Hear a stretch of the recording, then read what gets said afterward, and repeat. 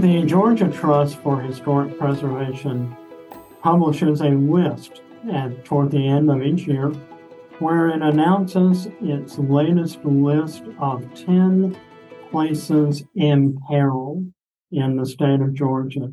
And history and historic preservation is obviously one of our primary mission here at ATLVault and Atlanta News First. I'm Tim Darnell, and we're joined by Wright Mitchell, who is the president and CEO of the Georgia Trust for Historic Preservation.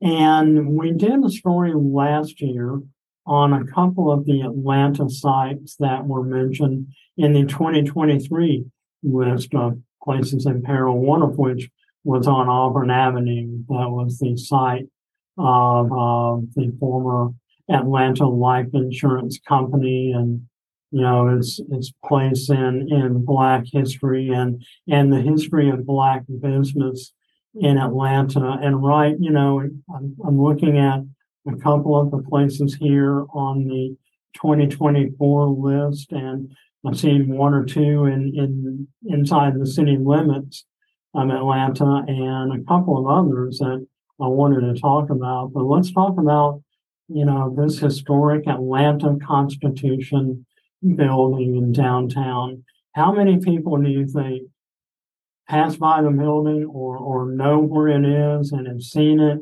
and its current condition and had no idea of the incredible journalistic history that building once housed? Tell us about that building. Yeah, sure. Well, thank you for having me on, Tim. I appreciate it and appreciate the work y'all do to highlight Atlanta's history through your various platforms. So yes, the Atlanta Constitution building, I'm sure plenty of people have passed by it and wondered what's going on with it because it's been vacant for 50 years.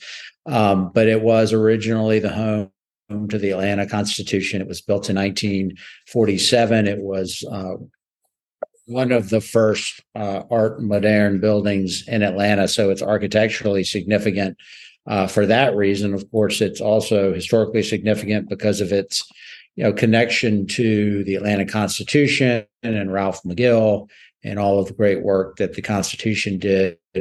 After the Constitution merged with the Journal, they outgrew that space, and Georgia Power moved in approximately 1955, and Georgia Power occupied the building until about 1972, when they moved out, and it's been vacant ever since. But it's significant architecturally.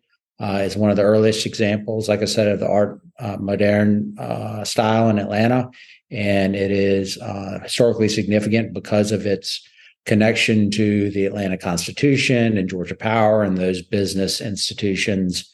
And also its location is significant because it sits in what's called the heart of downtown area, which is very near where the 0 milepost was, which was the terminus of all of the railroads that came in and out of Atlanta. And of course, Atlanta was called Terminus before it was called Marthasville before it was called Atlanta. So it is, significant for a number of reasons. Why do you think it's been vacant for 5 decades? That's a good question. There have been various attempts over the years to develop that property. It was owned by the city of Atlanta for some time. The city of Atlanta sold it, Invest Atlanta sold it to a development group, Pope and Land, in 2017. And there was a development plan to rehabilitate the building, and then there would be kind of an annex building with affordable housing. That has not materialized. The building remains vacant, boarded up, and derelict. And what we're trying to do is, one, draw attention to the lack of progress there at the Constitution building, but also to draw attention to that area of downtown in general. As you may know, the South Downtown project recently collapsed. So that area of downtown, the heart of downtown, really is the historic buildings down there are threatened, not just the Constitution building, but also the buildings that are on Hotel Row and the buildings that would have been part of the South Downtown project. The South Downtown project, and I want to help our viewers and listeners in relation to where the 0 mile post is. Where in relation, let's say, is all of this area in relation to, say, 5 Points? Yeah, so the 5 Points MARTA station kind of sits about where the 0 mile marker was. And the Constitution building is on Alabama Street, which I don't have a map in front of me, but I believe it's a little bit south and west of there. And the South Downtown area would be, all of that is within, several blocks of the Constitution building. And they're all in that general area, very near to 5 Points. So is it safe to say this is around the same area where underground Atlanta is located? Yes, absolutely. Underground Atlanta, what's a lot of people call the Gulch, the federal building, it's all in that general area right there. But that really historically was the center of downtown Atlanta. Atlanta was not obviously nearly the size that it is now, and didn't even really extend out, beyond Midtown. It was all south of Midtown in that little area down around 5 Points. And we're all familiar with the current development or lack thereof regarding underground Atlanta. A lot of that financing has fallen through. What would you like to see in the Atlanta Constitution building? We'd like to see it adaptively reused. There's a lack of affordable housing in Atlanta, and it's somewhat of a challenge in that it was used as news offices, and then Georgia Power, and it's there would have to be some interior modifications made, certainly, to turn it into loft housing or condominiums, but those kinds of things are done all over the country. There are plenty of projects that are examples of large commercial buildings being turned into, mixed use spaces with some component of, condominiums and affordable housing. But I think ideally it would lend itself to, a blend of condominium and affordable housing type development. The other in-town Atlanta property or site that is on the 2024 list of places in peril from the Georgia Trust for Historic Preservation is Piney Grove Cemetery. How many people out there do you think realize that a historic African-American burial ground is in Buckhead, of all places? Yeah, I lived in Buckhead all my life, and I had tried to find that cemetery several times and simply couldn't locate it. It was not until I got in touch with some of the descendants of the people that are buried there that they were able to direct me to it. But it sits on Lenox Road, off Lenox Road, between a little shopping center and the condominium development called the Bluffs at Lenox. And it's about 300 burials dating back to the 1800s. Some of the burials are almost undoubtedly enslaved individuals. There was a African-American community there called Piney Grove, and there was a church called Piney Grove Baptist Church. And when Georgia 400 was developed, the community of Piney Grove was displaced and the church was torn down, and all that remained was the cemetery. It fell into the hands of the developer that ultimately developed the condominium complex that is there, along with conditions that the condominium association, the condominium was supposed to maintain the cemetery, which they have not done. The cemetery has been allowed to fall into disrepair. It's inaccessible. It's overgrown. The headstones have been damaged, broken, knocked over by falling trees and debris. There's trash that's been piled up in the cemetery. Descendants of individuals buried at the cemetery have formed a friends group to try and work with the condominium association to clean up the cemetery. The condominium association has been resistant to those efforts, and which led to us placing the site on our places in peril due to the fact that one, it's the condominium association has allowed it to get it to become inaccessible, and two, have thwarted the efforts of the descendants to use, maintain, and enjoy the cemetery.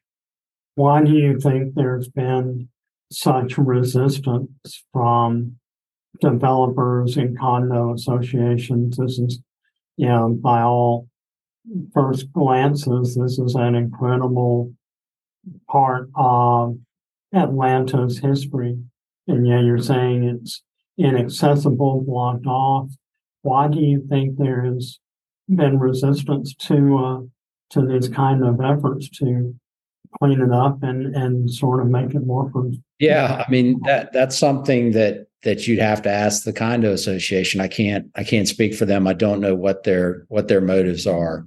Certainly we at the Georgia Trust, working with the Friends Group, have tried to mediate a solution with the condo association, and those efforts failed. The condo association has said that they intend to simply quote unquote maintain the cemetery in its natural state, which means not to maintain it at all. So that's left the Friends Group with really no options at this point, but to raise awareness of what's going on there. And a big part of that's going to be trying to, one, gain the access they need to the cemetery so they can clean it up, and two, it's going to require significant funds. It's a fairly big site, and it is completely overgrown with vegetation and fallen trees and trash and things of that nature. It's not going to be an insignificant amount of money to get it cleaned up. What would you like to see happen there? Well, I'd like to see the condominium association, honor its obligation to maintain the cemetery, is what I'd like to see first and foremost.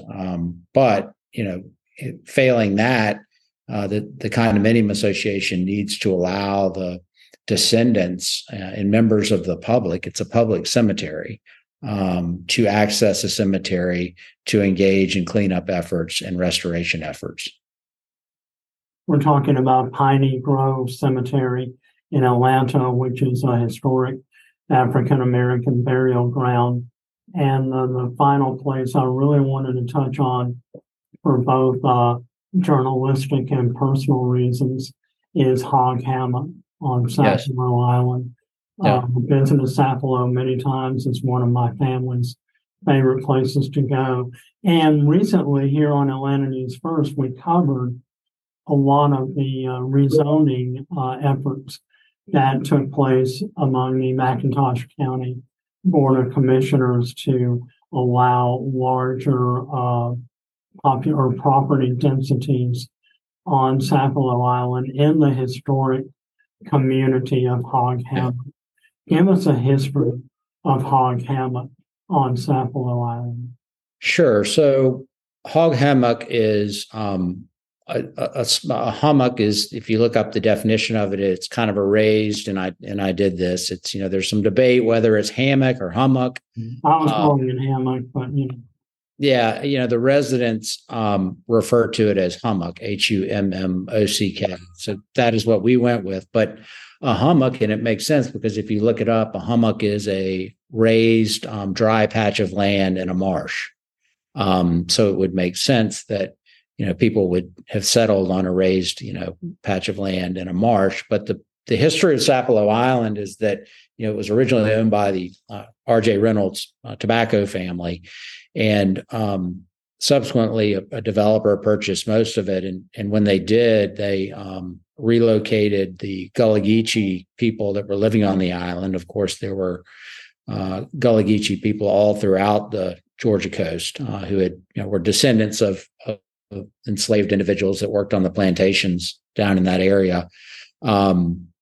Interestingly, when Sherman issued a field order that reserved the Sea Islands of Georgia to the African Americans in the area to live on exclusively, that field order was subsequently rescinded somehow. But at any rate, many of the African Americans who had worked on the plantations in coastal Georgia ended up settling on Sapelo and other Georgia Sea Islands. But on Sapelo specifically, when the developer purchased the land, the Gullah Geechee residents were relocated to Hog Hummock.